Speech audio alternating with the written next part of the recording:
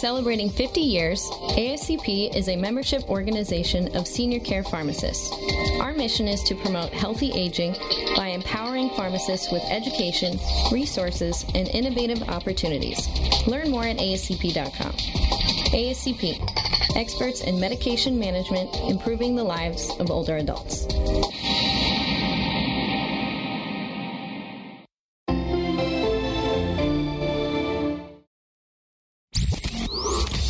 You're listening to the Pharmacy Podcast Network. Welcome to SenioRx Radio, part of the Pharmacy Podcast Network. SenioRx Radio is brought to you by the American Society of Consultant Pharmacists, the ASCP. ASCP is devoted to optimal medication management and improved healthcare outcomes for older adults. Learn more at our website, ascp.com. Welcome to SenioRx Radio. My name is Jaron Stout. And my name is Joanne Payo, and we are the new hosts of SenioRx Radio. Today, as our guest, we have Dr. Jack Chen, who did a presentation, or who's going to do a presentation tomorrow at the Sunday meeting on management of Parkinson's disease psychosis. So welcome to our show today. Thank you so much. It's a pleasure to be here. And then, so a little fun fact, there's a little history between Jaron and Dr. Chen. They're both from Utah. Yes, University of Utah, Ute alumni. See, I did my undergrad at the University of Utah, and I applied for the University of Utah Pharmacy School. I wasn't cool enough, but I was told by them when I applied that I didn't get in and that I was one of the final cuts, right? So they told me to reapply the next year, but then I got into Midwestern that same, like within a couple of months in the College of Pharmacy of Glendale, and it couldn't have worked out better for me. I loved going there, but I still am a big fan of the University of Utah. I did my undergrad work there. So, excellent. Yeah.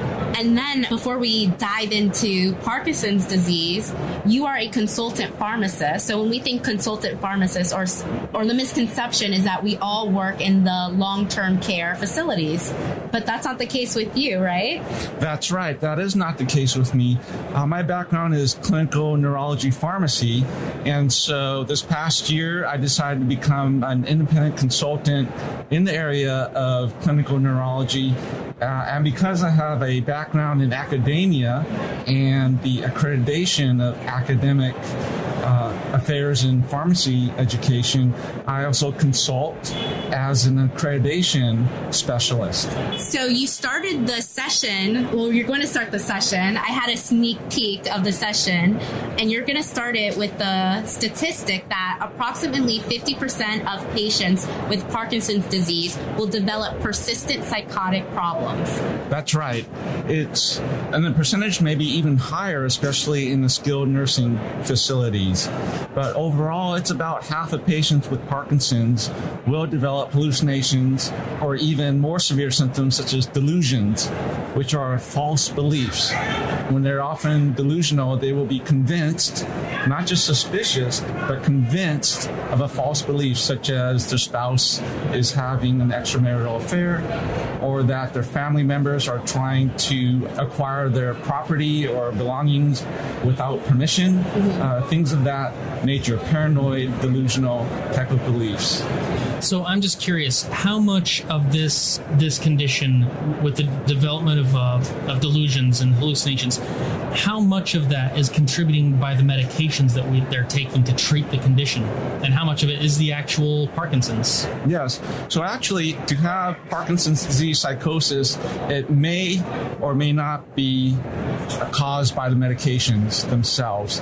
So that's not a requirement for the condition. Oftentimes, the Parkinson's medications or other non-Parkinson's medications do contribute to exacerbating the symptoms of hallucinations or delusions, but it's not necessarily required to be the causative factor. But often it is, and that's where us, as a role of consultant pharmacists, come in to do a thorough medication review of prescription and non-prescription medications for all of their chronic conditions to make sure that they're appropriate for medical necessity and to assess for potential to exacerbate confusion or behavioral problems in patients with Parkinson's. And if issues are found, then as a consultant pharmacist, we can recommend deprescribing if it's not medically necessary.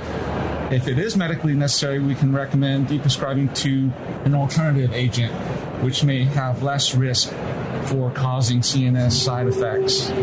For example, less anticholinergic potential. That's a big one, anticholinergic burden. Right. And that was actually my next question was, we have a lot of our Parkinson's patients taking anticholinergics to help treat their condition. But when that dementia onset kicks in associated with their Parkinson's, a lot of times they'll put them on the Aricept, right, which once again is counteracting that anticholinergic with a cholinergic. So when is that appropriate? When is it inappropriate? How do we remedy that? Right. So when there is dementia or cognitive impairment or memory problems in the Parkinson patient, I think it would be very rational, just rational therapeutic recommendation to look at any anticholinergic medications or medications with that property to eliminate it, switch to a less anticholinergic or an agent without any anticholinergic properties. But a lot of times, if it's the anticholinergic for their tremor, for example, in Parkinson's, oftentimes it's not really necessary. You can actually deprescribe it, taper it down, and adjust the dose of their other Parkinson's medications, such as carbidopa, levodopa, or Sinemet, to compensate for those motor symptoms. And I think that would be a rational way to go as an attempt to improve the situation. So when a pharmacist sees somebody on a Cogentin and an Aricept, we could actually recommend getting rid of both of them and maybe going up on the Sinemet. Actually, getting rid of the Cogentin in that case, the Aricept may be providing benefit for the dementia. It may worsen the tremor in some cases because of the cholinergic effect. Right. But that's not a reason, it's not frequent enough, so that's a reason to not use the Aricept. I think the potential benefit outweigh that risk. I think the bigger risk in that case would be the Cogentin, because it's very strongly anticholinergic, and that has all sorts of peripheral and CNS side effects for the patient. Perfect. So how long do you think the duration should be with Aricept? I'm just curious. Typically, when Aricept started for management of dementia in Parkinson's, it's lifelong. It's indefinite. Okay. And so what we tell patients is that, if you're ready to take a medication once a day for the rest of your life, which may possibly have benefit for the memory, the cognition, the dementia, there's something that can be prescribed, but you have to be ready to make that commitment. Okay. And then obviously if they're not tolerating it because of GI symptoms, diarrhea, nausea, you may have to try another agent in that case, but typically it would be indefinitely for therapy. Great. And I love that you said, you weighed the risk and the benefit of having the Aricept on board, because I think that we as pharmacists should be doing that daily. Yes. And customize it to that patient individually. So thank you. So I have a brother-in-law who has early onset Parkinson's. I want to say he is 55, somewhere in that range. And he was diagnosed, I think, 10 years ago. And he finally got to the point just a couple months ago where they implanted a pacemaker. So I'm wondering if we as pharmacists can help identify when pharmacological measures are no longer sufficient. Can we as pharmacists be helpful in this decision-making process? When should the pacemaker be appropriate? Right. So this pacemaker, otherwise known as a deep brain stimulator, right, is typically considered when the patient is on medically optimized therapy, but yet not obtaining the benefits, the symptom relief, motor symptom relief from the medications. So that means they're on the highest tolerated dose of the medications. They're receiving benefit, so they have to be responsive to the Sinemet, but they need more. They need more because the condition's advancing, but they cannot tolerate higher doses because of side effects. So that's the case where, you're clearly responding to the Sinemet, your medications, but you're having side effects because of your late-stage disease, so we cannot increase the medication dose anymore. And so that's where we go to the surgical options, such as deep brain stimulation. And nowadays, there's other options such as carbidopa-levodopa gel, intestinal gel. Oh, right, which may serve the same role as a deep brain stimulation, or at least a bridge transition state before the deep brain stimulation. But as pharmacists, I think our role is to evaluate the medications to make sure they're optimized, to make sure that the patients are adherent to regimen, right, and they're taking the proper way, so that we're really seeing that they are truly responsive or not responsive to the therapy. Because deep brain stimulation is it's a major intervention. It's huge. It's an invasive procedure. Now, as pharmacists, I think we have opportunities to also become involved in that too. Exactly. In my practice, I was trained as a programmer for deep brain stimulation, helping out with the neurosurgeon in the procedure. Oh. So not necessarily in the role of a pharmacist, but as long as you're trained and part of the health member team, you can perform that as a licensed healthcare professional. So I think looking outside the box, think of yourself in roles other than just medication. Exactly. Can sometimes help fill the need if there's a need within the team for someone with those type of services. I think a pharmacist can render those services just as well as anyone else who's been trained in it. Absolutely. Now, I am totally intrigued that you just mentioned the gel. So obviously the benefit is we're passing first pass metabolism. Now, if I remember right, one of the reasons we had 2 ingredients in Cinnamate was that one of them is metabolized heavily and won't cross the blood-brain barrier, and the other one helps it bypass both of those. So do we need both ingredients if we're bypassing first-pass metabolism?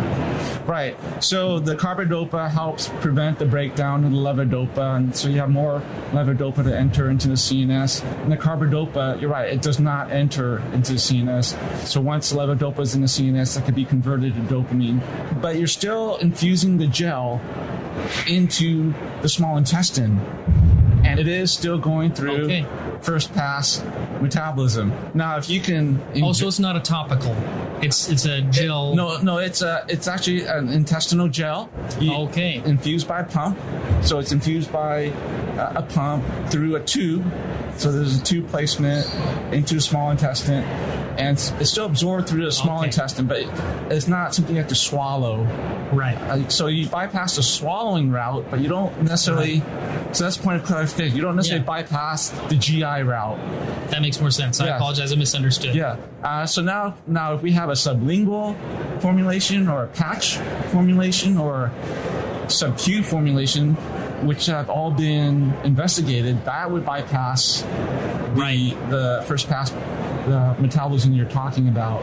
Okay. So what is the benefit of using this gel then, if it's not avoiding, if it's still kind of the same thing where it's still going through first pass? So the benefit is that the gel will provide a more tailored and continuous dosage of the medication.